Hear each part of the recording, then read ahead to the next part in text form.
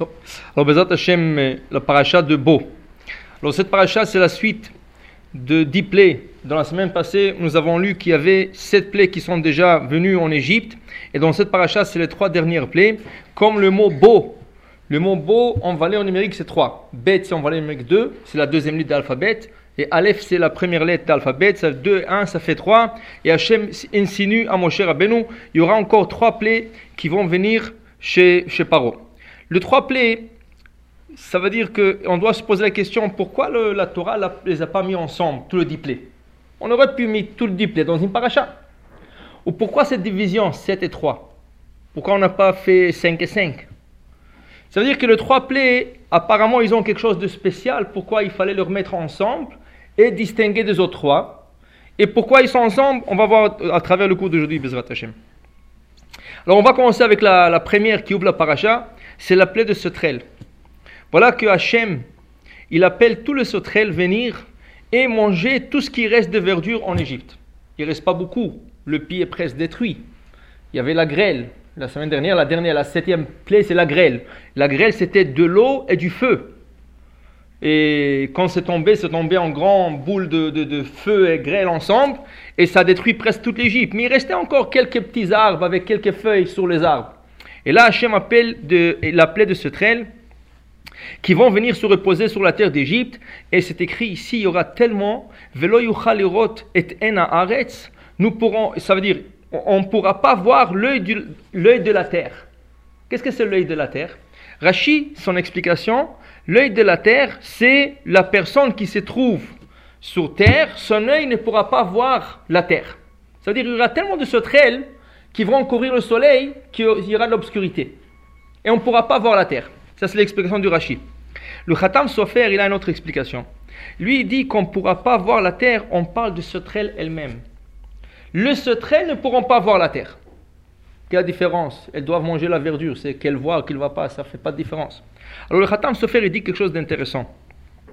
Il dit que la Gemara, dans un autre passage, dit tout celui qui est aveugle ne profite jamais de son repas. Parce que tu te rassasies déjà rien qu'à voir le repas, tu es déjà à moitié rassasié.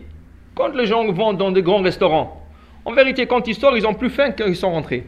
Parce qu'ils ont commencé à goûter, c'est un petit steak mignon, c'est ça, filet mignon, il est vraiment mignon le petit filet, et ça, tu payes un argent fou, et c'est tu manges la présentation, c'est ça? Mais en vérité, quand tu sors, tu as faim, surtout tu prends un Américain qui va en France, il va dans ce beau restaurant, après qu'il sort, il y a quelqu'un qui est d'ici, il m'a raconté, il est sorti d'un restaurant, il a cherché où est-ce qu'ils vendent du falafel ou du kebab, il avait tellement faim, il m'a dit je paye tellement de l'argent et j'avais faim à la fin du repas. Alors la Gemara dit que malheureusement un aveugle, lui qui n'a pas la chance de voir, lui qui ne veut pas voir qu'est-ce qu'il est en train de manger, lui il a toujours faim. Parce que voir ce qu'on mange rassasie déjà à moitié. C'est pour ça que dans un passage dans la Torah, le Bnei Israël, les enfants d'Israël, c'est plutôt, on va voir ça dans quelques parachutes, ils vont se plaindre de la manne. La manne c'est du pain céleste, c'est du pain que les anges mangent. Il n'y a pas une nourriture plus sainte, ça veut dire quelque chose de plus sain que la manne. Aujourd'hui, les gens ils cherchent toutes sortes de diètes. Qu'est-ce qui est bon, l'orge, est-ce qu'il y avait le céréal, toutes sortes qu'est-ce qui est pour la santé, qu'est-ce qui est bien. Tu n'as pas plus bien bon pour la santé que la manne. Et ils se plaignent de la manne. Ils disent pourquoi la manne, pourquoi la manne. Et de quoi, qu'est-ce qu'ils disent? C'est quoi la plainte? Ils disent dans la Torah, Bilti et la manne enenu. La manne n'avait pas de forme. Qu'est-ce que c'était la manne? La manne, c'était comme des boules de neige blancs qui descendaient. Tu prenais la manne, tu le mettais dans la bouche. Maintenant, tu voulais manger un poulet, tout ce qu'il fallait que tu fasses, c'est penser sur le poulet. Dès que tu mâchais cette boule blanche, tu avais exactement le poulet que tu voulais, avec tous les épices, toutes les sortes, grillé, cuit, tout ce que tu voulais, tu avais dans la bouche. Tu voulais un bon steak, tu as que à penser sur un steak. Tu veux une crème glacée, tu penses sur une crème glacée. Tout ce que tu voulais, rien qu'en mettant dans la bouche et en pensant, tu pourrais l'avoir. Le problème, ils ont dit, mais on ne voit pas. Bon, je goûte un bon poulet, du bon steak, mais je ne vois pas qu'est-ce que je mange. Alors ils se sont plaints, Bilti la manne enenu. On voit que la manne, mais on ne voit pas qu'est-ce qu'on mange. On n'est pas rassasié. Alors, le Khatam Sofer explique, qu'est-ce qu'il fait Hachem pour assurer qu'il ne reste même pas une feuille verte dans toute l'Égypte, les sauterelles ils vont venir tellement nombreuses, ils vont couvrir le soleil. Les sauterelles elles-mêmes ne pourront pas voir la terre. Le fait qu'ils ne pourront pas voir, elles auront faim. Et on a quand même un aveugle. Et quand il a faim, il mange, il ne réalise même pas qu'est-ce qu'il mange. Alors les sauterelles vont descendre sur terre, dit le Khatam Sofer, elles-mêmes, elles ne pourront pas voir pour tout terminer. Et après le sauterelle, il n'y aura plus, même pas une feuille sur l'arbre qui va rester en Égypte.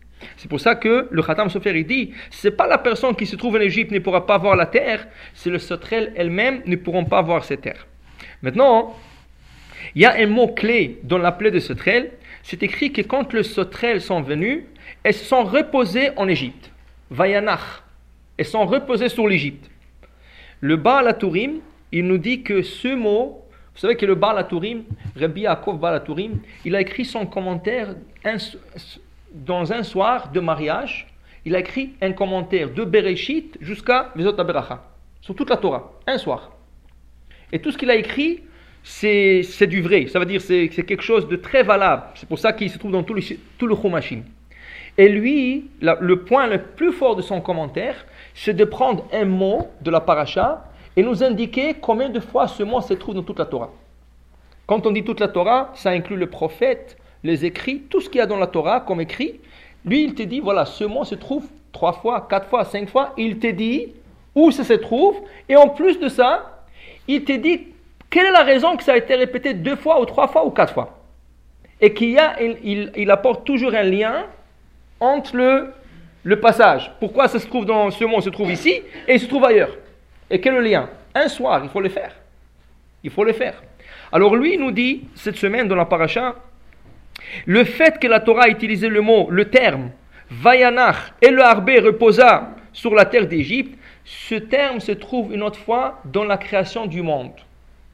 L'Éternel a créé ce monde en 6 jours, Vayanach bayom hashevi, et il se reposa le 7e jour. Qui veut dire quoi? Il a dit que le Harbé, les sauterelles, ont mangé toute la verdure en Égypte, sauf Shabbat. Shabbat, les sauterelles sont reposées. Ils ont pris du repos. On sait que les plaies, ils étaient durant 7 jours, toute la semaine. Mais les sauterelles sont reposées le Shabbat. C'est qui n'était pas ni pour la plaie du sang, ni pour la plaie de grenouille, ni pour le pouls. Toutes les plaies, ça a marché toute la semaine. Les sauterelles sont reposées Shabbat. Pourquoi? On va voir. On va laisser ça en suspense et on va le connecter après. Alors voilà, ça c'est la première plaie qui est la 7e en vérité, qui ouvre notre paracha. Deuxième plaie dans notre paracha, qui est la 8e, qui est déjà ça c'est la 8e, pardon. La deuxième plaie qui est la 9e, c'est la plaie des ténèbres, Chosher. Alors voilà, la plaie des ténèbres se divise en 2. 3 jours de l'obscurité normale. Ça veut dire nuit. Il fait carrément la nuit. 3 jours d'une obscurité palpable, qui veut dire qu'on pouvait toucher l'obscurité. C'est pas quelque chose de normal, mais c'est ça le miracle de cette plaie. Qui veut dire quand il fait noir dans une pièce, c'est un manque de lumière. Mais l'obscurité qu'on peut toucher, c'est quelque chose qui n'est pas normal et c'est un miracle. Alors qu'est-ce qui arrive? 3 jours, les Égyptiens ne pouvaient pas bouger.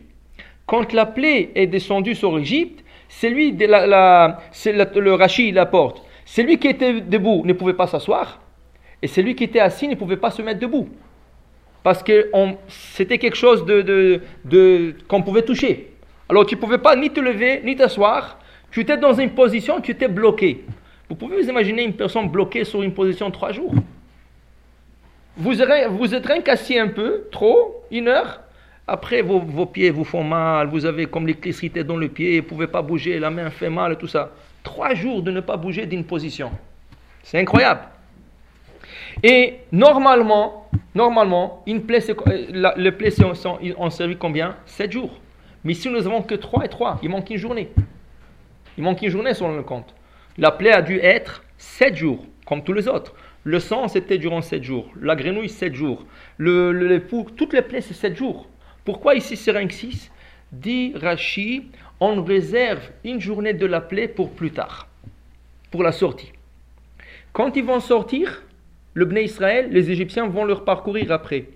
Qu'est-ce qui va arriver? Hachem va mettre un nuage qui va séparer les deux camps. Un côté de nuage, ça va être l'obscurité, l'autre côté, ça va être la lumière. Et cette obscurité vient d'où? Cette obscurité, ça vient le jour qu'on manque. Le 7e jour, à quoi je le réserve pour la nuit de 7e jour de Pessah, où il y aura cette séparation entre les deux camps. Alors ça veut dire tout vient en mesure, ça veut dire tout est calculé. À quoi je calcule. Alors voilà, la plaie de ténèbres, c'est une plaie qui était pas normale, mais pourquoi Hachem le fait? Alors il y a une raison, dit Rashi.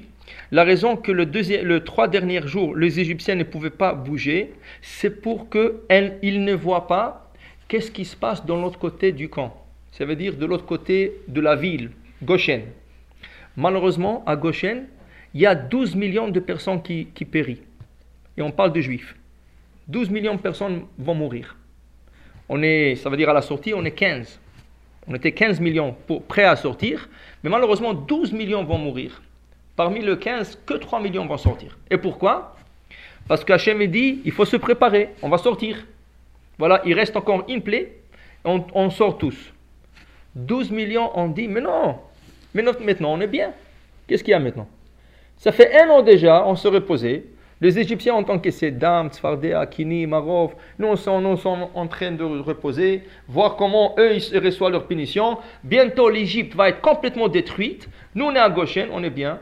On se repose, on ne fait rien. Alors on est bien, on veut rester. Pourquoi sortir?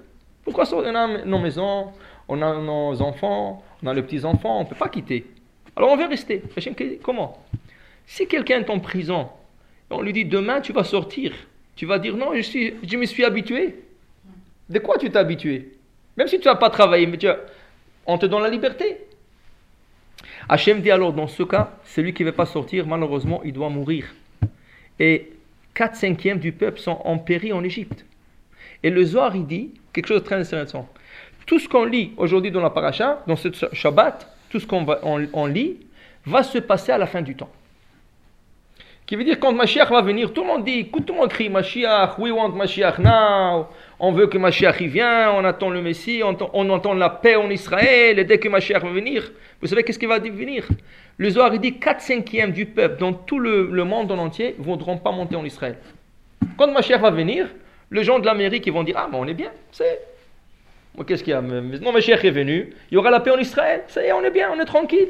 Les gens de la France, le peu qui reste, il ne reste pas beaucoup, mais ils vont dire, ça y est, la plupart de la famille sont déjà en Israël, n'ont pas besoin. Chacun va trouver une excuse. 4/5 du peuple.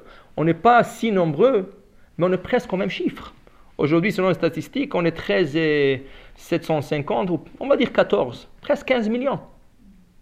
Ah, c'est presque le même chiffre. Et le Zohar, il dit, ça va se passer la même chose. Le Mashiach, il annoncera, voilà, je suis là. Rien que revenez en Israël. Il y a beaucoup de gens qui disent, non, mais le business, quoi, tu vas laisser ce business au Goïm? J'ai travaillé toute ma vie pour ce business, je vais le laisser là-bas. C'est ça? Et l'autre, il va dire, mais non, mes enfants, ils sont là, ils ne veulent pas aller, moi, je ne vais pas aller tout seul. Chacun va trouver une excuse. C'est malheureux. Mais c'est pour ça qu'on le lit chaque année, pour ne pas faire la même erreur. C'est pour ça qu'on répète la même année, chaque année, parce que ça prend beaucoup de psychologie. Il faut se travailler soi-même, que si ma chère, il vient, tu laisses tout derrière. Tu prends une chemise, un costume, et tu vas en Israël. Qu'est-ce qui va devenir? Hachem va s'occuper de toi là-bas. Tu ne penses pas qu'est-ce que tu as laissé en arrière. C'est comme, alors le juif est comme ça. Pourquoi? Parce que nous avons l'héritage de Yaakov Avinu. Yaakov Avinu, quand il a dû traverser le fleuve, il s'est risqué la vie. Pourquoi? Pour des petites fioles. Alors le juif il fait attention à des petites choses qui sont insignifiantes. Dans un des cours, on a expliqué pourquoi. On ne va pas rentrer, mais c'est comme ça toujours. Et c'est pour ça que Paro, quand il découvre que le père et le frère de Yosef habitent Israël, il leur dit, laissez tout derrière, vous manquerez de rien, rien que descendez le plus vite possible. Parce qu'il savait que pour déménager, ça ne va pas être facile. Il leur a dit, laissez tout, toute la terre de l'Égypte est à votre disposition. Alors voilà, malheureusement, le 4/5 du peuple ne voulait pas sortir, ce qui fait qu'ils vont périr. Mais Hachem ne veut pas que les Égyptiens disent, mais de toute façon, eux ils meurent, mais de l'autre côté aussi il y a des morts. Alors, c'est pas grave. Hachem ne voulait pas. Alors, durant 3 jours, les 3 millions de personnes qui sont restées, ils avaient 3 jours d'enterrer 15 millions de personnes. C'est énorme. Il faut creuser 15 millions de tombeaux. Comment tu le fais? Mais ça en lui-même, c'est un miracle. Alors voilà, ça c'est la Maca de Chosher. La dernière plaie, qui est le coup de marteau, le final de ces 10 plaies, c'est Makat Bechorot. C'est la plaie de premier-né. Et là, Hachem, c'est écrit que Hachem, il demande à Bnei Israël de se préparer, car cette nuit-là, tout le premier-né des Égyptiens vont mourir. Dans la Haggadah, quand on lit la Haggadah, il y a une petite contradiction. Nous disons dans la Haggadah qu'Hachem nous parle et il nous dit Va'avor balayla hazeh, je suis passé cette nuit. Ani, moi-même, velo malach, et pas un ange. Ani, velo shaliach, moi, et pas un messager. Ani Hachem, je suis l'Éternel, velo acher, et personne d'autre qui est passé, c'est moi-même qui est passé. Si c'est l'Éternel, si c'est Hachem qui a passé, pourquoi il fallait mettre le sang sur le montant de la porte? C'est écrit que la fête s'appelle Pessah. Pessah, ça veut dire qu'il a sauté sur la maison. Hachem n'a pas besoin de signe. Alors pourquoi on a mis le sang sur le montant de la maison? Pour que Hachem voit, ça c'était la maison des Hébreux, ça c'est la maison des Égyptiens. Alors il a sauté. Et ça, il a sauté d'une maison à l'autre, il a frappé les Égyptiens. Mais Hachem n'a pas besoin de cela. Il n'a pas besoin, il savait exactement le signe, c'est ça? Et là c'est écrit, le sang sur le montant de la porte, c'était pour l'ange destructeur. Il y avait un ange destructeur qui est descendu en Égypte, il a frappé tous les Égyptiens. Et quand il voyait le sang sur une maison des Hébreux, il sautait sur la porte, il allait dans l'autre maison. Mais attention, alors c'est qui? Est-ce que c'est l'Éternel, c'est Hachem, ou c'est l'ange? On peut pas dire on peut pas dire les deux. Pour expliquer ça, on va expliquer une autre chose, une autre halakha que vous connaissez. Il y a la halakha de tout celui, Bezrat Hachem, qui a un premier-né, il doit faire l'achat du premier-né. On appelle Pidyon Haben. Le Pidyon Haben s'applique qu'au premier-né d'une maman, pas d'un père. Qui veut dire, si un homme est marié à 2 femmes, quand c'était permis, on va dire, ou il s'est marié avec une femme et lui a donné un garçon. Ils ont divorcé, il s'est marié avec une deuxième femme. Elle aussi lui a donné un garçon. Si le mariage de ces 2 femmes, elles étaient célibataires et ils ont eu le premier garçon, le père devra faire 2 fois la mitzvah.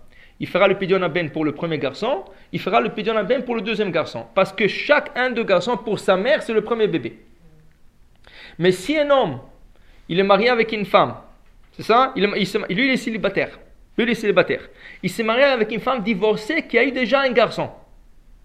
C'est ça? Et maintenant, ensemble, ils ont un garçon. Il n'y a pas de Pidyon Haben.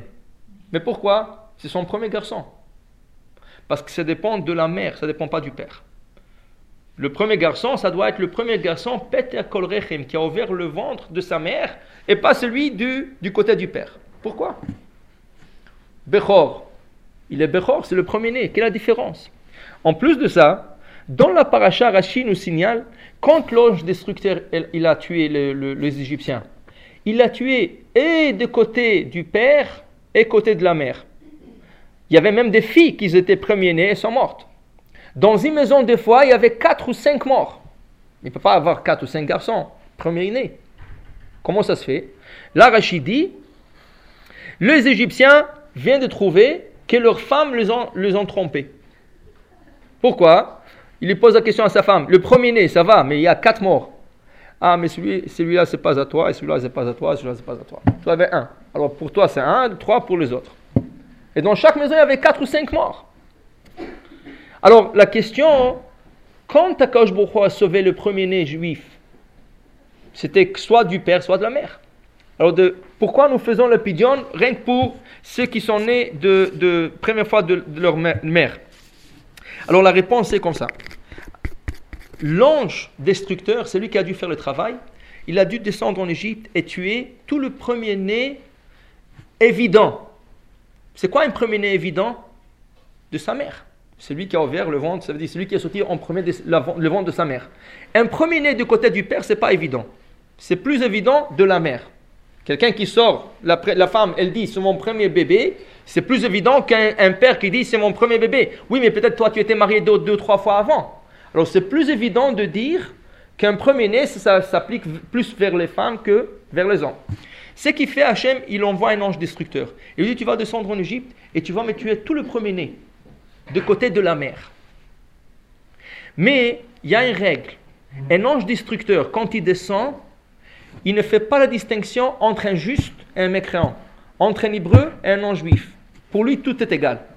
Quand il va pour une mission, il va tuer, il va détruire tout. Alors l'ange destructeur allait tuer même des bébés juifs.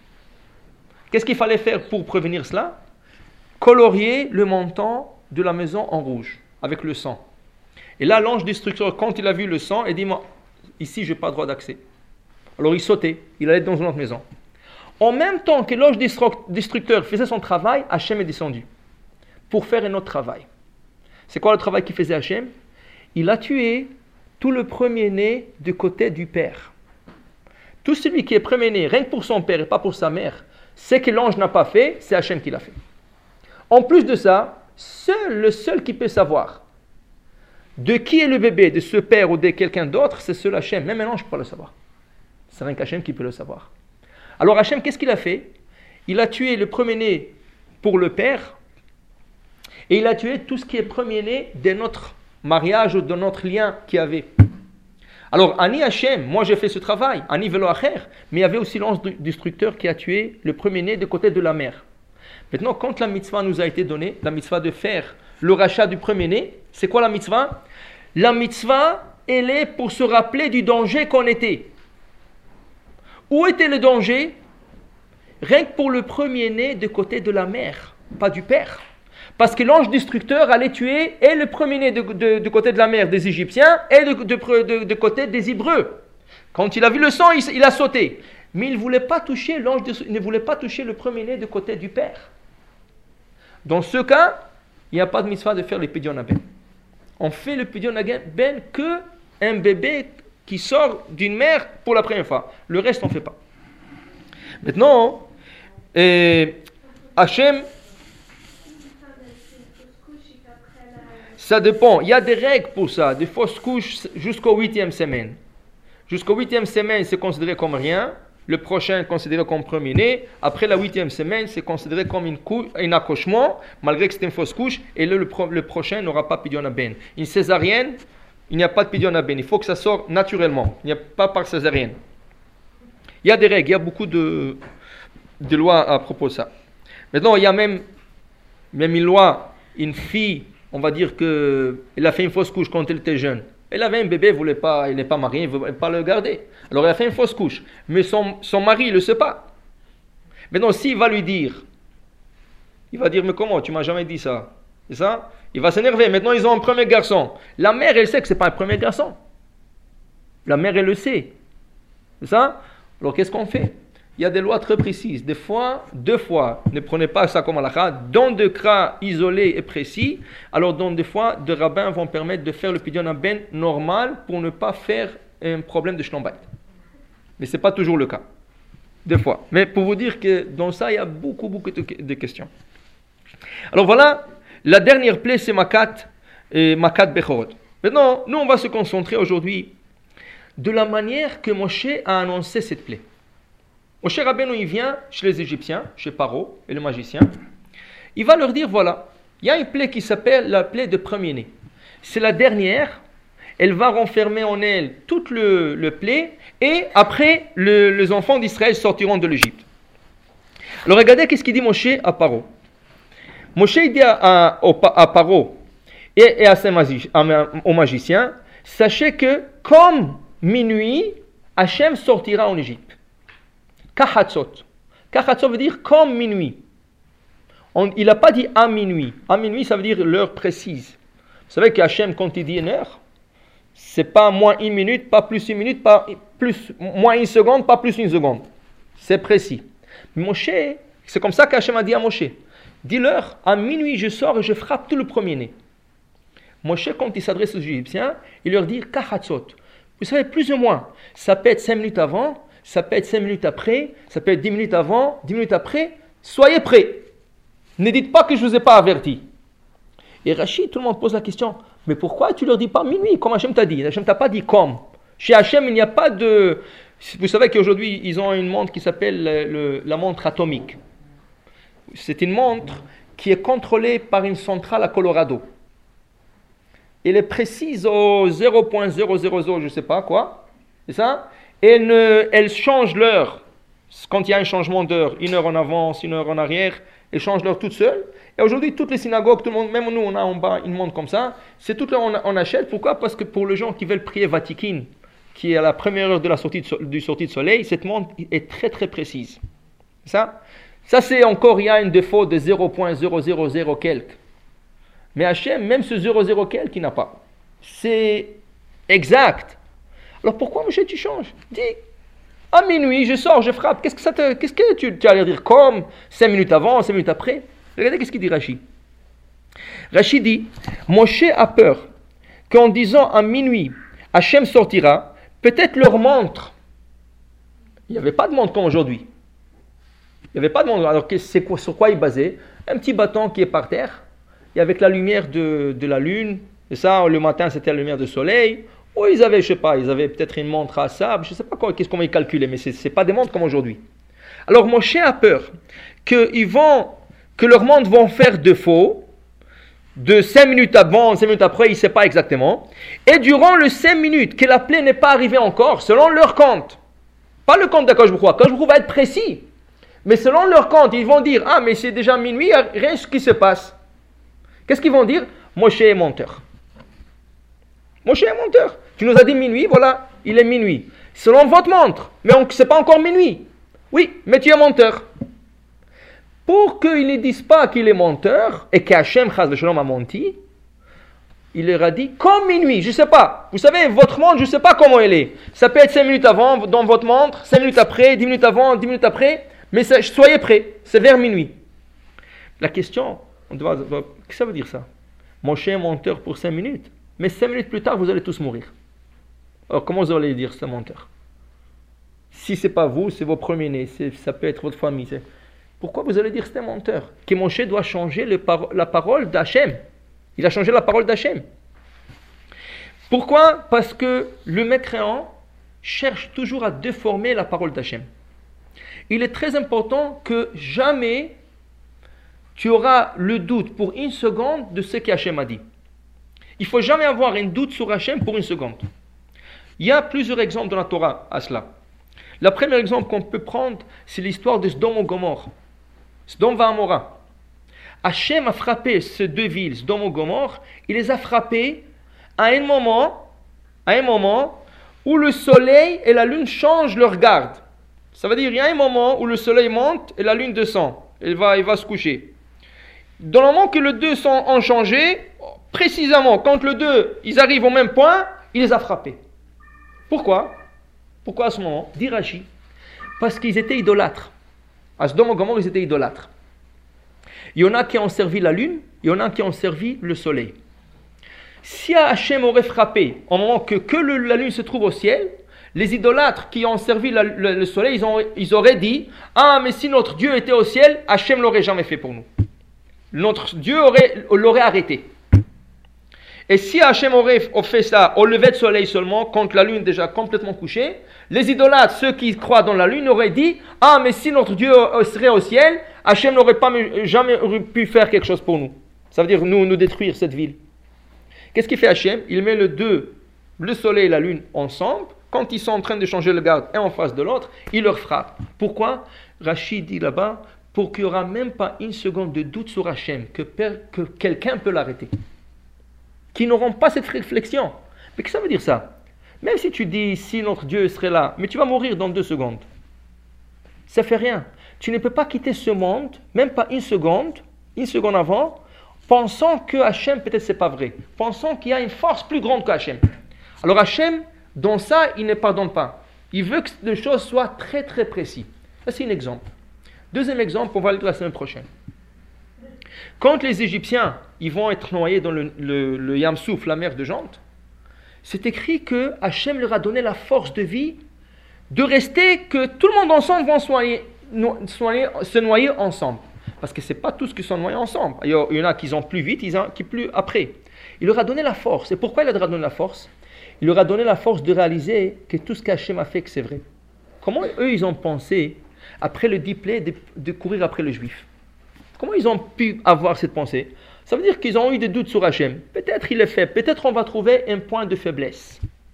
Pour ne pas leur donner cette pensée, ils vont noyer tous ensemble, mais ils vont avoir la force. Rachid dit, ils vont monter avec les vagues, ils vont descendre, ils vont se cogner la tête au fond de la mer, ils vont monter avec la vague. Non, quelqu'un qui se cogne d'une hauteur, il se cogne la tête, il va mourir sur place. Hachem fait que durant quelques minutes, ils vont être toujours vivants.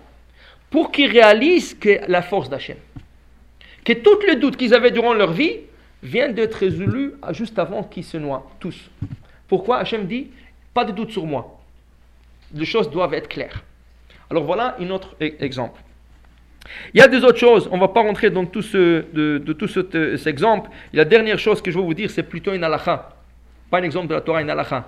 Le Rav Moshe Feinstein, une fois, il a été demandé une question. Un professeur d'histoire, quelqu'un qui enseigne l'histoire. Et la personne qui a posé la question est très religieuse. Il a posé la question, est-ce qu'il peut enseigner l'histoire dans une école non juive? Ça veut dire qu'il va enseigner l'histoire. Quand tu enseignes l'histoire, tu enseignes toutes les histoires. Et de côté juif et de côté non juif. Mais lui, il connaissait. Il n'était pas religieux avant, il est devenu religieux. Maintenant, il veut savoir est-ce qu'il peut continuer à enseigner. Le Rav lui a dit, je te conseille de ne pas le faire. De ne pas enseigner l'histoire. Pourquoi? Il se peut qu'un élève te pose une question qui tu mettras en doute pour une seconde sur Hachem. Si un élève te pose une question, mais vous savez, telle date, c'est pas vrai, c'était pas comme ça. Et toi, tu peux dire, ah, c'est vrai. Mais après, tu dis, non, c'est pas vrai, c'est pas... La seconde, tu avais ce doute, tu avais un doute sur Hachem. Pour ne pas avoir une seconde de doute sur Hachem, il vaut mieux pas que tu fasses ce métier. Il lui a conseillé de prendre un autre métier. Ou d'enseigner dans une école juive. Mais pas dans une école non juive. Donc, retournons à notre paracha. Alors voilà, on voit que le temps chez Hachem, c'est quelque chose de très précis. Il a dit, Bachatzot, je sortirai à minuit, et Moshe dit comme minuit, pour qu'il n'y aura pas de doute sur Hachem. On va voir maintenant que le temps chez Hachem, c'est quelque chose de très, très important. Regardez, première chose qu'on va faire attention, dans le mitzvot que nous avons, la mitzvah d'allumage des bougies de Shabbat. Un exemple, il y a plusieurs, on va prendre quelques exemples. La mitzvah d'allumage des bougies de Shabbat. Exemple, dans le calendrier, il est écrit à 4 heures allumage des bougies. 4 heures. On a dit toujours, c'est 18 minutes avant le coucher de soleil, mais ils ont fait cette barrière de 18 minutes. Une femme qui est en retard, on va dire qu'elle a tardé, tout ça, et là encore 10 minutes, pas plus. C'est vrai que c'est 18, mais on ne laisse pas aller jusqu'à la fin de 18. Parce qu'encore, ce n'est pas tout le monde qui sent juste. Peut-être ta montée n'est pas juste. Peut-être elle retard, peut-être elle avance ou elle retard de quelques minutes. Et là, tu dis, ah, moi j'ai 18. Mais ce n'est pas vrai. Tu as dépassé déjà le 18. Alors on dit, jusqu'à 10 minutes, tu es bien. Une femme qui rentre en retard chez elle, c'est écrit donc en 4 heures, il est 4h10, elle peut toujours allumer ses bougies de Shabbat. 4h19. 4h19, qu'est-ce qui arrive? Il vaut mieux que la femme n'allume pas. Au lieu de faire une mitzvah, elle fera un péché. Pas seulement un péché, c'est plus. C'est un péché avec la punition de karet, étrangement. Karet. Mais quoi? Pour une minute? L'allumage était à 4h18. On va dire 4h18 et 30 secondes, karet. 4h18 et 1 seconde, karet. Pour une seconde. Pour une seconde, karet. Oui. Les mitzvot doivent être très précises au niveau du temps. Si ce n'est pas ça, c'est plus grave. Premier exemple. Deuxième exemple. Pessah. Vous nettoyez, vous préparez la maison depuis Purim. 1 mois avant. Purim jusqu'à Pessah, c'est exactement 1 mois. Vous frottez, vous nettoyez, vous sortez tous les placards, toute la maison est dehors, toute la maison rentre, on change, on peinture. Vous travaillez, Pessah, Hashem, les matzot, les galets, tout le monde sont contents. Le soir de la Mimouna. Le soir de la Mimouna arrive. Ah, on est déjà fatigué, Hashem, ça va terminer. Demain, on rentre le Hametz encore, Hashem. On a bien fait la fête, on avait des invités, tout ce qu'il faut. Dans le calendrier, il est marqué exemple 6h30 sortie de la fête. Ça 6h30. Alors vous dites, mais j'ai tellement des invités, tu sais, ils vont venir et la moufletta va pas être prête, et mon mari, je sais, il est très... Alors vous allez au placard, 6h15. Et qu'est-ce qu'il y a? Je ne mange pas le chametz. Je ne mange pas, je vais commencer à préparer doucement, j'ai les gâteaux qui sont déjà prêts, tout ça. Il peut arriver que vous allez vouloir goûter quelque chose comme ça. Alors on va dire 6h30, pas 6h30. Vous avez ouvert le placard 6h29. Carrette. Pourquoi? C'est 6h30, c'est pas 6h29, même pas 6h29.30 secondes. Il faut que ça soit à 6h30, 6h30. Il vaut mieux que ça soit à 6h31 que ça soit à 6h29,30. C'est ça? Pourquoi Hachem? Qu'est-ce que Hachem, ça lui regarde? 30 secondes. Oui, le temps est très précieux chez Hachem. Et le chose, il faut qu'elle soit très stricte. Hachem est très strict. Tu as travaillé un mois depuis Adar et encore pour 1 minute, tu ne pouvais pas te retenir. Regarde, la différence est énorme. Pourquoi? Parce que ce n'est pas une question à toi. Vous savez, nous, on arrondit toujours. Il y a une grande différence Ashkenaz-Séfarad. Regardez les Ashkenaz, quand ils disent 1 heure, ils sont tous là, dans la synagogue ou dans quelque part, en train de regarder la montre. Dès que l'heure arrive, ils commencent. Nous, le Séfarad, on a tendance de... Bon, c'est 4 heures, c'est 4h05, 4h30, 4h, 5 heures, ça va. On arrondit les heures, comme on veut. Donc, ça, c'est la coutume de là où on l'a pris, de là où on a habité. Là où qu'on a en Europe, ils sont très stricts. 1 heure, c'est l'heure, c'est l'heure.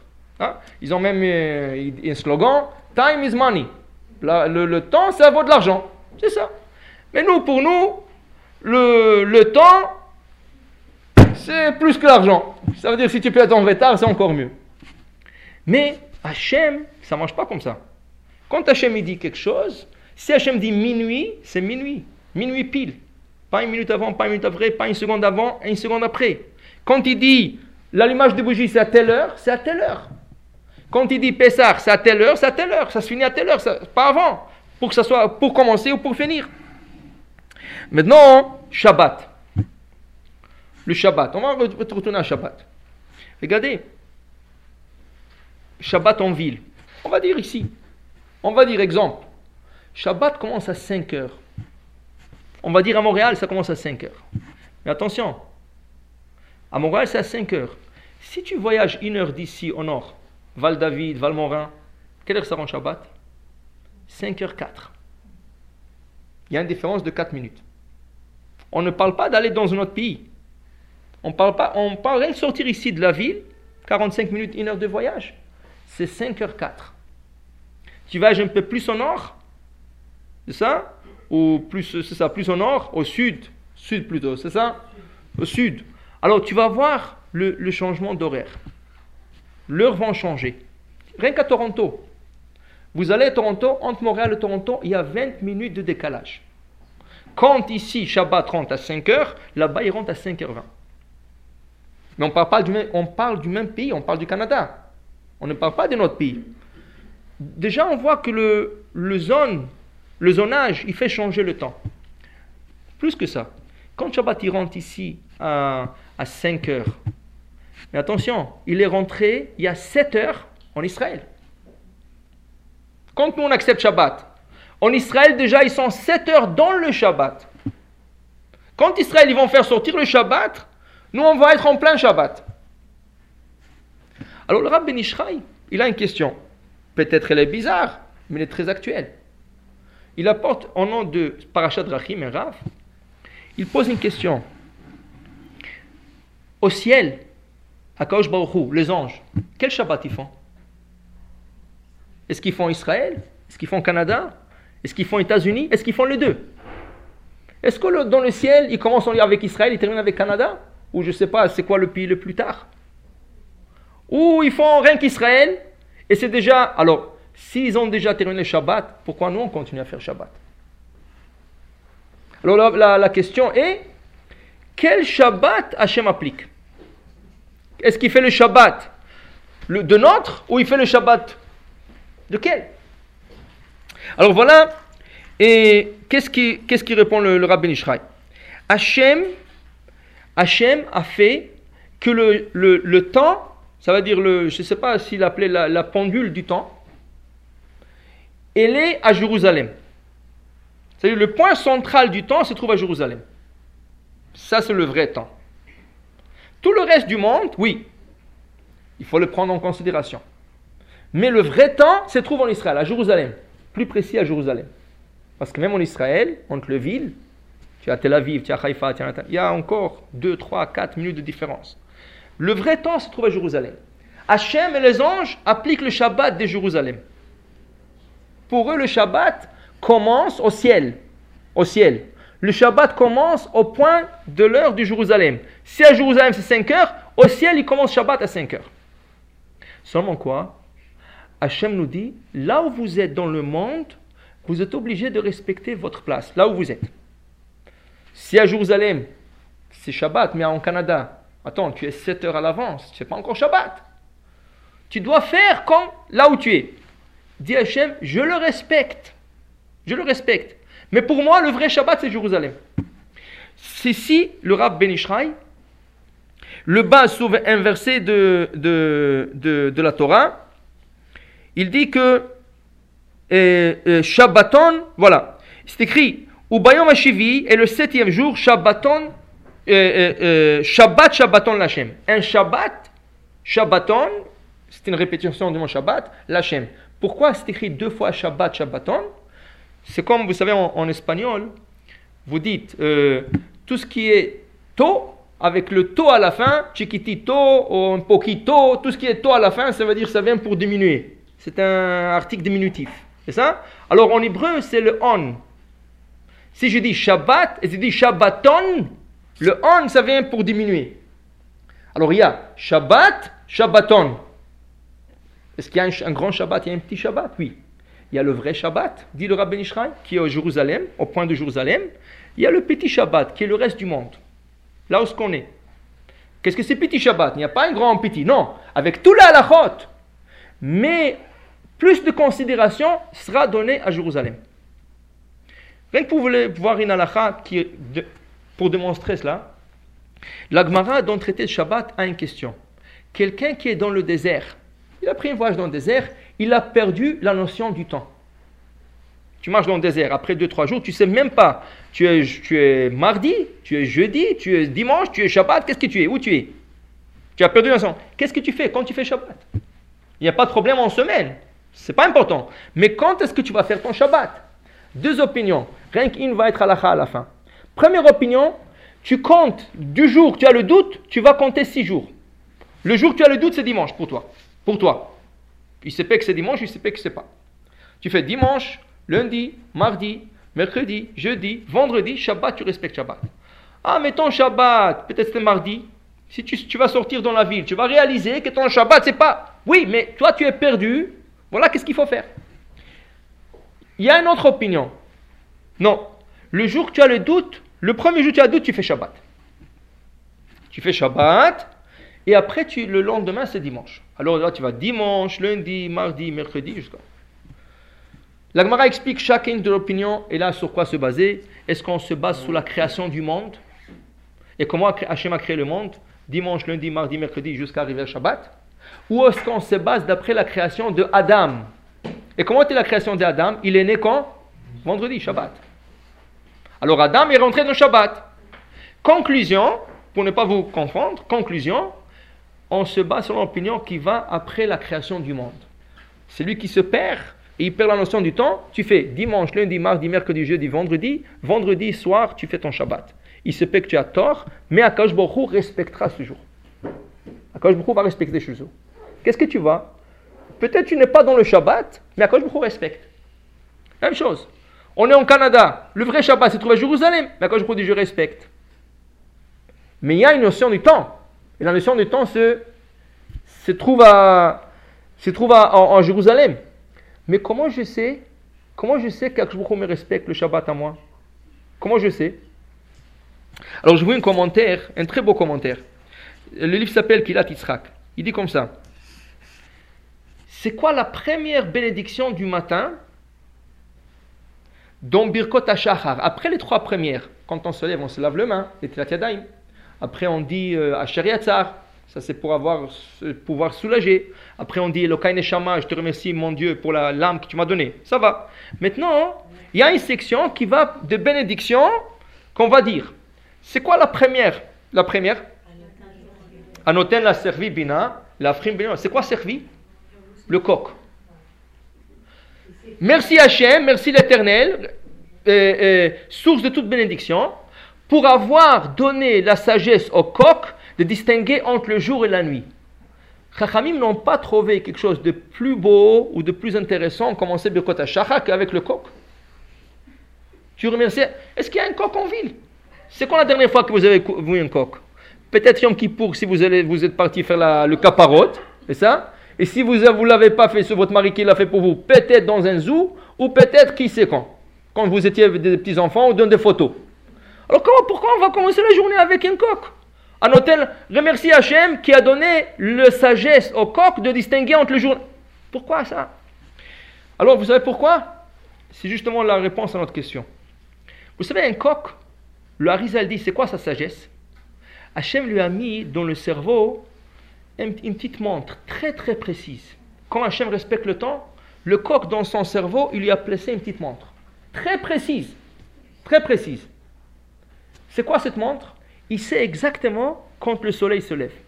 Le Harizal dit, prenez un coq, faites-lui rentrer dans 100 chambres. Prenez une chambre, dans une autre, 100 chambres.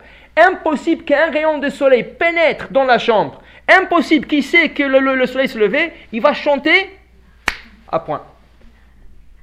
Qui c'est qu'il est? Il a une bina, il a une intelligence incroyable qu'Akadosh Baruch Hu a plantée en lui. C'est ça? Vous savez aujourd'hui, nos œufs, tous les œufs qu'on mange sont non naturels. Comment ils arrivent à avoir beaucoup d'œufs aujourd'hui? Vous savez comment? Par des piqûres dans le cerveau. Ils piquent la poule dans le cerveau. La piqûre, le liquide qu'il pique qu'il lui injecte, c'est un liquide qui lui fait voir 3 jours en une journée. Ça veut dire que le cerveau commence à se mélanger. Elle voit jour-nuit, jour-nuit, jour-nuit. Ce qui fait que, puisque pour la poule, le jour passe très très vite, 3 jours en une journée, elle pond 2 œufs plus vite. C'est ça que... Alors tous les œufs aujourd'hui ne sont pas naturels. Et elle n'a même pas besoin, vous savez, la poule n'a même pas besoin d'avoir la relation avec le coq. C'est une créature qu'elle peut s'asseoir par terre, se frotter, son corps, le niveau de chaleur de son corps monte de 1 ou 2 degrés, elle conçoit, elle tombe enceinte. Mais c'est des œufs stériles. Les œufs que la poule, ça veut dire que quand ce n'est pas naturel, c'est des œufs stériles. C'est quoi des œufs stériles? Il y a des œufs qu'on appelle des œufs stériles, il y a des œufs naturels. Et la différence est très grande dans la halakha. Vous voulez faire une petite omelette. Alors, normalement, il faut vérifier les œufs. Il faut casser les œufs, vérifier s'il n'y a pas un point rouge ou noir dans le jaune de l'œuf, pas dans le blanc. Quelle est la différence? La formation d'un poussin commence dans le jaune. Quand il y a un point rouge ou noir dans le jaune de l'œuf, ça veut dire qu'il y a un poussin qui a commencé à se former. Seulement, il est mort. Puisqu'il est mort déjà, ça devient un poussin qui n'a pas été égorgé. Ah, mais tu vas me dire, mais il n'a pas poussé. Oui, le tache de sang, c'est le commencement. C'est comme on dit aux femmes, chas v'shalom, une femme qui veut avorter. Alors le docteur dit, jusqu'à 3 mois, tu peux avorter. Oui, mais dès que tu as conçu, le point de sang que tu as, c'est un bébé. C'est une vie, tu n'as pas le droit de le tuer. Alors, quand on prend un œuf, on casse dans un poêle, et on n'a pas vérifié avant, si c'est un œuf naturel qui vient d'une ferme qui fait élever des poules et des coqs naturellement, ils ont des relations avec l'autre, et la poule pond cet œuf, malheureusement, tout l'œuf maintenant n'est pas cachère, et la poêle ne devient pas cachère. Il faut faire un gala. Si c'est possible, des fois c'est pas possible. Mais si c'est des œufs qu'on appelle des œufs stériles, artificiels, pas de problème. Même s'il y a un point dans le jaune, vous le prenez, vous l'enlevez, vous le jetez, vous mangez l'œuf. Pourquoi? Parce qu'il est impossible que cet œuf devienne un poussin. C'est un œuf stérile. Parce que c'est un œuf qui n'est pas né d'une relation d'une coque avec une poule. C'est rien que le coq, la poule qui s'est chauffée, elle a conçu, elle a donné un œuf, mais cet œuf s'appelle œuf stérile. Presque tous les œufs que nous avons sur le marché sont des œufs stériles. Sauf si vous allez sur Jean Talon, le marché Jean Talon, vous pouvez acheter des œufs de ferme. Quand c'est des œufs de ferme, c'est des œufs naturels. Ça, il faut faire attention. Ça ne veut pas dire qu'ils ne sont pas cachers. Ou les œufs, quand ils appellent biologiques. Biologiques, c'est ça? Alors tout ça, ça ne veut pas dire que ce n'est pas cachère. C'est cachère et c'est très cher aussi, c'est tout ce que vous voulez. C'est ça? Mais le problème, il faut faire attention quand vous faites des gâteaux, quand vous faites des œufs, des omelettes, tout ça, bien casser les œufs avant. Même si c'est des œufs stériles, on essaye toujours d'ouvrir les œufs. C'est ça? Seulement la différence, comme on a dit. Si tu ouvres et tu trouves une tache rouge ou noire, tu le jettes. L'autre, tu es obligé de le jeter tout l'œuf. Tout l'œuf. C'est ça? Et la différence aussi, si tu n'as oublié de le faire et tu as cassé déjà l'œuf dans un poêle ou dans un mets qui est déjà chaud, il faut tout jeter. Et cachériser la marmite. C'est biologique, C'est naturel, c'est ça, c'est naturel. Biologique. J'ai remarqué le biologique, les bruns, ils étaient tous points. J'ai jeté toute une boîte. Oui, c'est ça. Toutes les bruns, c'était. Et tu as payé comment? 4 dollars au lieu de. Ouais, alors j'ai plus. C'est ça, tu as payé 4 dollars pour jeter. Ouais. C'est ça. Voilà. Alors pour vous dire, oui, c'est pas le thème de ce soir. Comme je dis, la majorité, 95%, tous les œufs qui se vendent sur le marché, c'est des œufs stériles. Le prix. Tous les œufs blancs, ça coûte 2 dollars ou 3 dollars. Les autres vont coûter 4 ou 5 dollars. Pas tous. Il y a des œufs blancs qui sont, je ne sais pas si en biologique ou ils sont de ferme. Par exemple, des œufs de ferme, ils sont blanches aussi. Les œufs de ferme, qui sont naturels, ils sont blanches aussi. La couleur, ce n'est pas la couleur. Parce que tu peux avoir des œufs stériles. Vous savez qu'en Israël, ils ont une technique aujourd'hui. Les Israéliens sont extraordinaires. Akadosh Baruch Hu leur a donné un mécanisme dans la tête extraordinaire. Aujourd'hui, ils sont en train de fabriquer des œufs coloriés.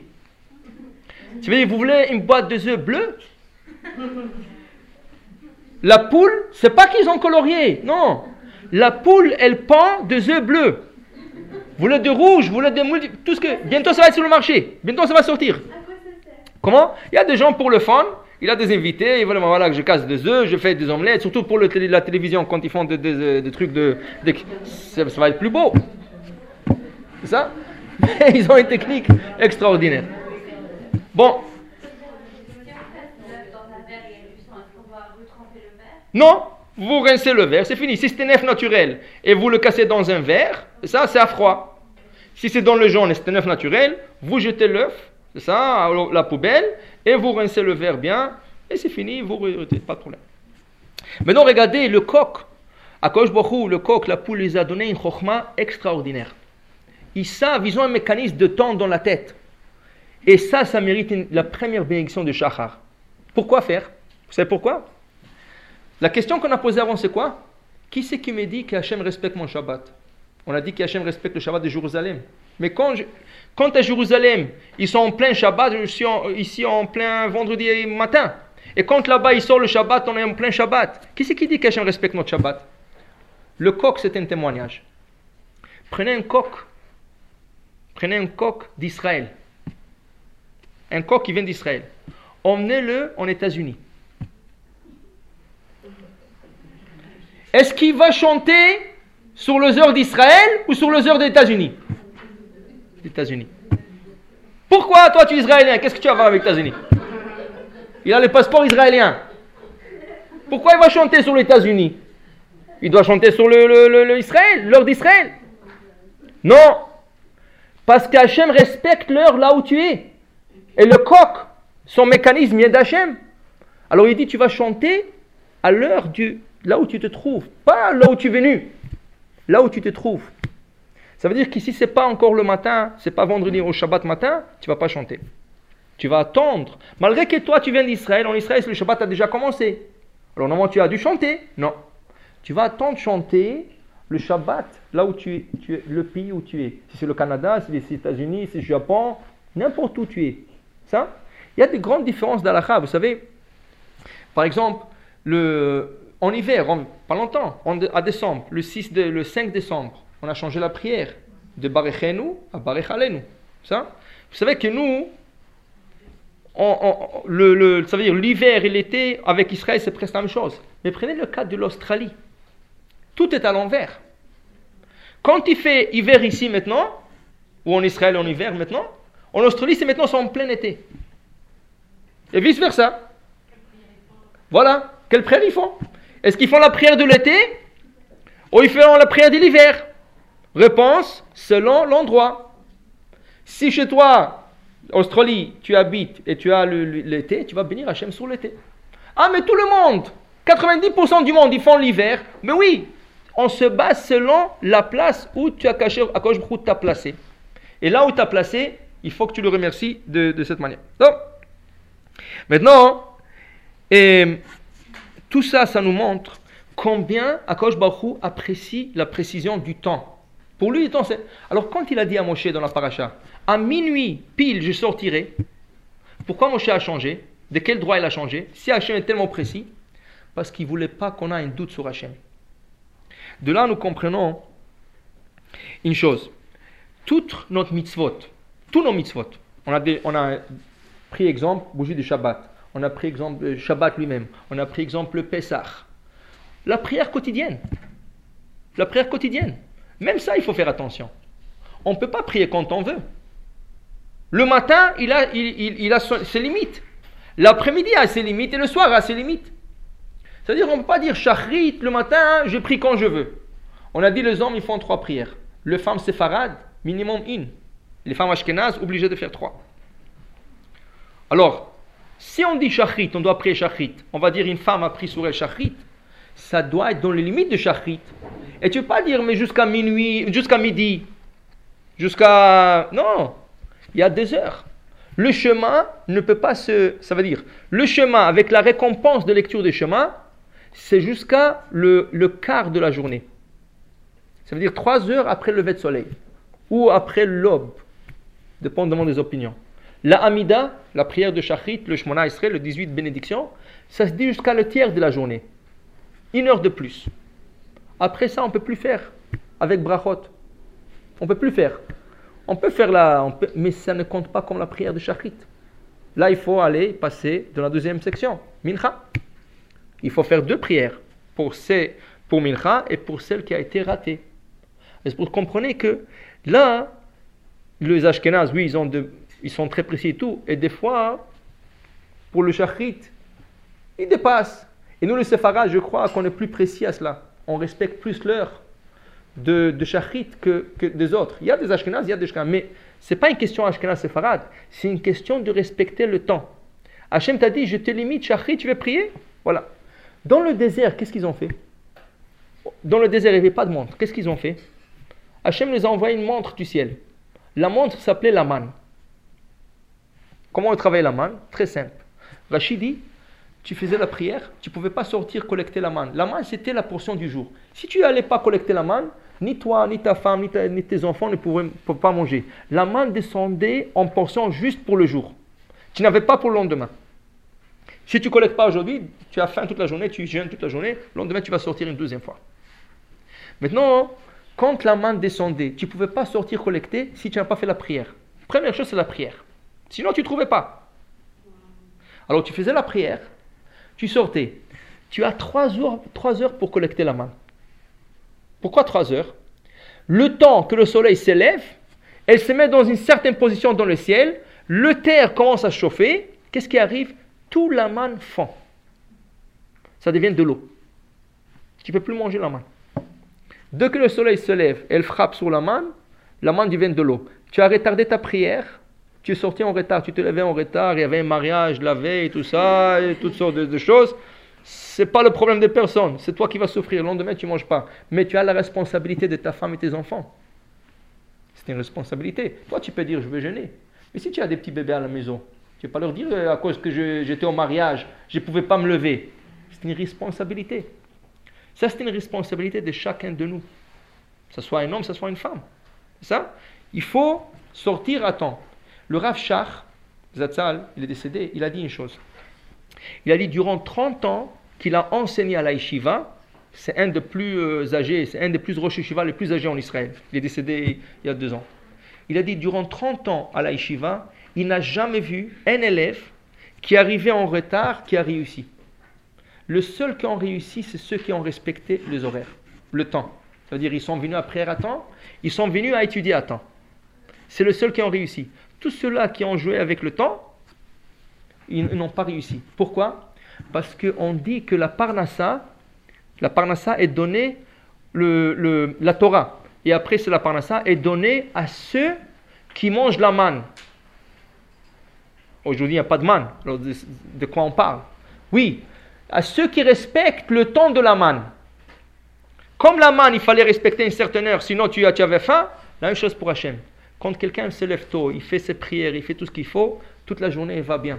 Mais quand quelqu'un se lève tard, déjà avec le pied gauche, toute la journée, il attire jusqu'à la fin de la journée. Il faut avoir cette habitude de se lever tôt. Lever tôt, regardez dans la paracha précédente, la paracha précise quelque chose qui n'a rien à voir apparemment. Mais il n'y a rien de la Torah en vain.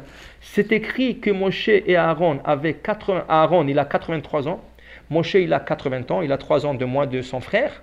Sont levés tôt de se mettre devant le pharaon. Qu'est-ce que la Torah a besoin de me dire ça? Pourquoi préciser leur âge? Tu vas préciser leur âge quand ils vont décéder, 120 ans, 123. Pourquoi tu précises maintenant? Pour vous dire, même à 80 ans et à 83 ans, ils ont respecté l'heure. S'il fallait aller chez les pharaons tôt, et ils pouvaient se permettre de se lever plus tard. Non, même à cet âge, ils se sont levés tôt. On raconte sur le Chafetz Chaim, c'était un jour il faisait moins 30, moins 40 dehors, il y avait plein de neige, il était dans son lit avec sa couverture, à l'époque il n'y avait pas de chauffage comme aujourd'hui et tout. Et le Yetzer Hara est venu chez lui, il lui dit, Rav, tu as déjà 70 ans, regarde le temps, il fait très froid dehors, tu peux te permettre après 70 ans 5 minutes de plus sous la couverture. Vous savez, sous la couverture, 5 minutes, ça fait 1 heure en moins. Tu fermes les yeux, c'est fini. Tu es là pour 1 heure. Alors le Tzara n'arrête pas. Il lui dit, dis-moi, pourquoi tu es venu ici? Il dit, non, parce que tu es vieux et je vais te protéger. Il dit, écoute, qui est plus vieux, moi ou toi? Toi, tu as 5000 ans, depuis la création du monde, tu es né. Tu as 5000 ans et tu t'es levé plus tôt que moi de me parler. Alors si toi, tu peux te lever tôt, moi je peux me lever aussi tôt. Je suis plus jeune que toi. Alors pour dire, c'est ça le Etzara. Il essaye tout qu'on ne se lève pas tôt à faire.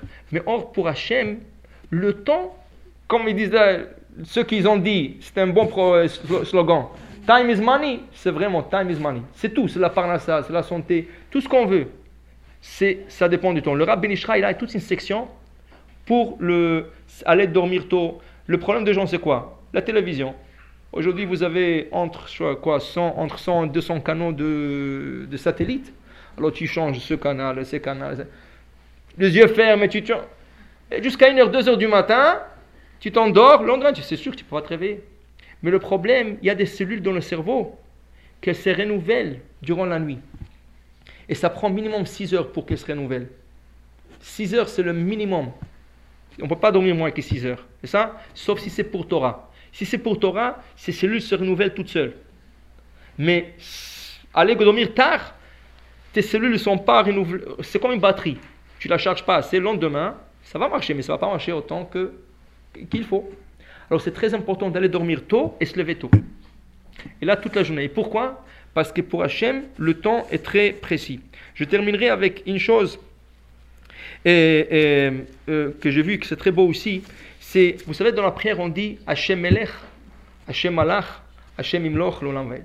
Hachem est roi, Hachem était le roi, Malach, il était le roi. Hachem Imloch, il sera le roi pour le temps à venir. En grammaire, dans tout le langue, ça ne marche pas. Tu passes du présent au passé, au futur. Or qu'il fallait parler du passé, présent, futur. Il fallait plutôt dire Hachem Malach, Hachem Melech, Hachem Imloch. Pourquoi on parle de l'ordre à l'envers? Alors regardez, vous avez une salle où il y a 1000 personnes. Et vous avez comme des jumelles que vous regardez le genre. Mais avec le jumelle, vous êtes très limité. Qu'est-ce que vous pouvez voir? Alors vous êtes limité dans une salle de 1000 personnes. Vous vous limitez à, on va dire, les 6 premières rangées. Là, vous regardez comme ça, vous arrivez à voir les 6 premières rangées. Mais vous ne voyez pas tout ce qu'il y a après. Après, vous levez les jumelles, vous voyez les jumelles, le groupe qu'il y a après. Qu'est-ce qui arrive avec le premier groupe? Le premier groupe était quoi? Le présent. C'est ça? Une fois que je passe au deuxième groupe, au deuxième rangée, au troisième, au quatrième, qu'est-ce qui arrive? Le premier qui était présent devient passé. Je les ai vus. Je les ai vus. Maintenant, ce que je vois maintenant devient présent. Ce que je n'ai pas encore vu, qu'est-ce qui sont? Futur. C'est ça? Alors pour l'homme, qu'est-ce qu'il y a toujours? Il y a toujours d'abord le présent. Et après le présent, vient le passé. Et après, ceux-là, je les ai vus. Chez Hachem, ça n'existe pas. Pourquoi? Parce qu'Hachem, il regarde au haut. Alors pour lui, c'est tout en présent. Toujours, il est en présent. Il n'y a jamais le passé chez Hachem.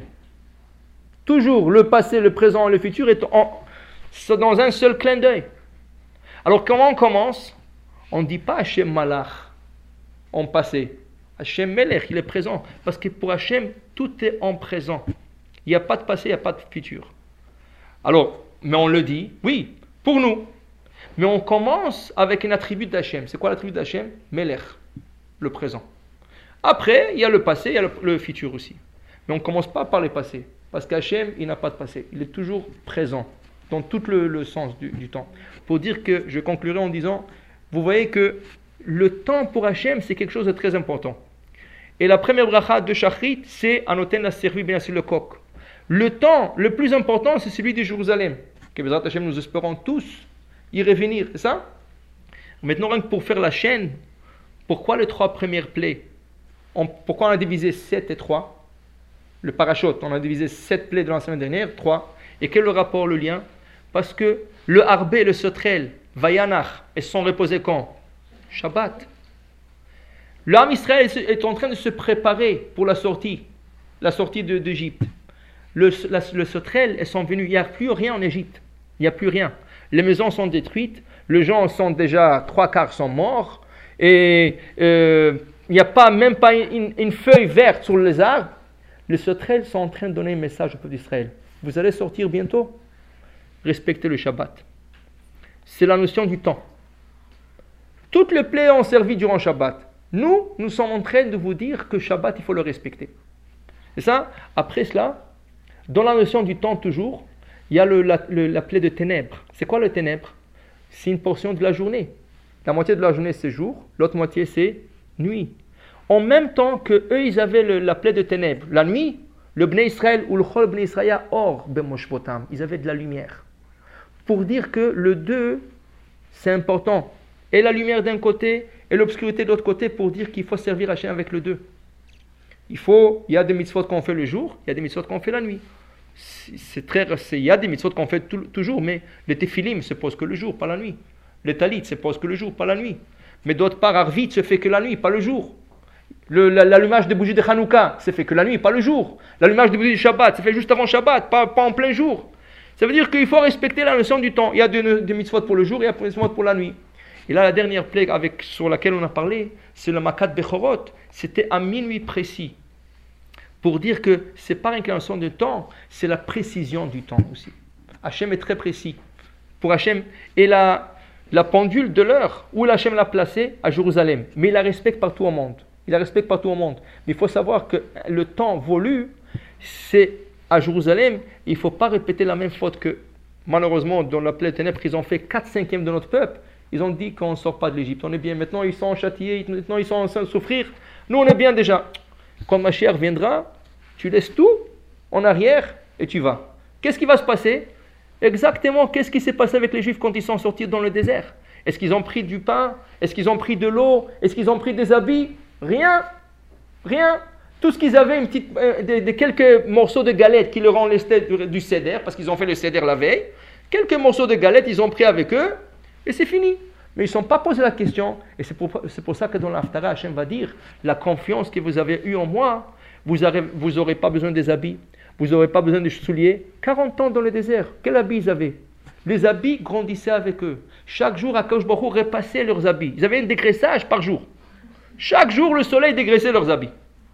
Les souliers grandissaient avec le bébé. Tu avais un soulier, au fur et à mesure que ton pied grandit, il grandissait avec toi. Tous ces miracles, ils vont retourner. Mais, dit le Maïmonite et le Zohar, pour ceux qui auront la confiance en Hachem. Si Hachem dit quitter, il faut quitter. Comment? Il ne faut pas faire ses valises. Quand le jour arrivera, Mashiach dira, de toute façon, vous avez 3 jours de préparation. Parce qu'avant que Mashiach se prononce, Eliyahu Hanavi, 3 jours avant, annoncera la rédemption. Eliyahu Hanavi annoncera, voilà, dans 3 jours, dans 2 jours, aujourd'hui, et Mashiach viendra. Alors si vous voulez tirer une petite valise, vous avez 3 jours pour la préparer. Est-ce que vous avez entendu rapide une forme que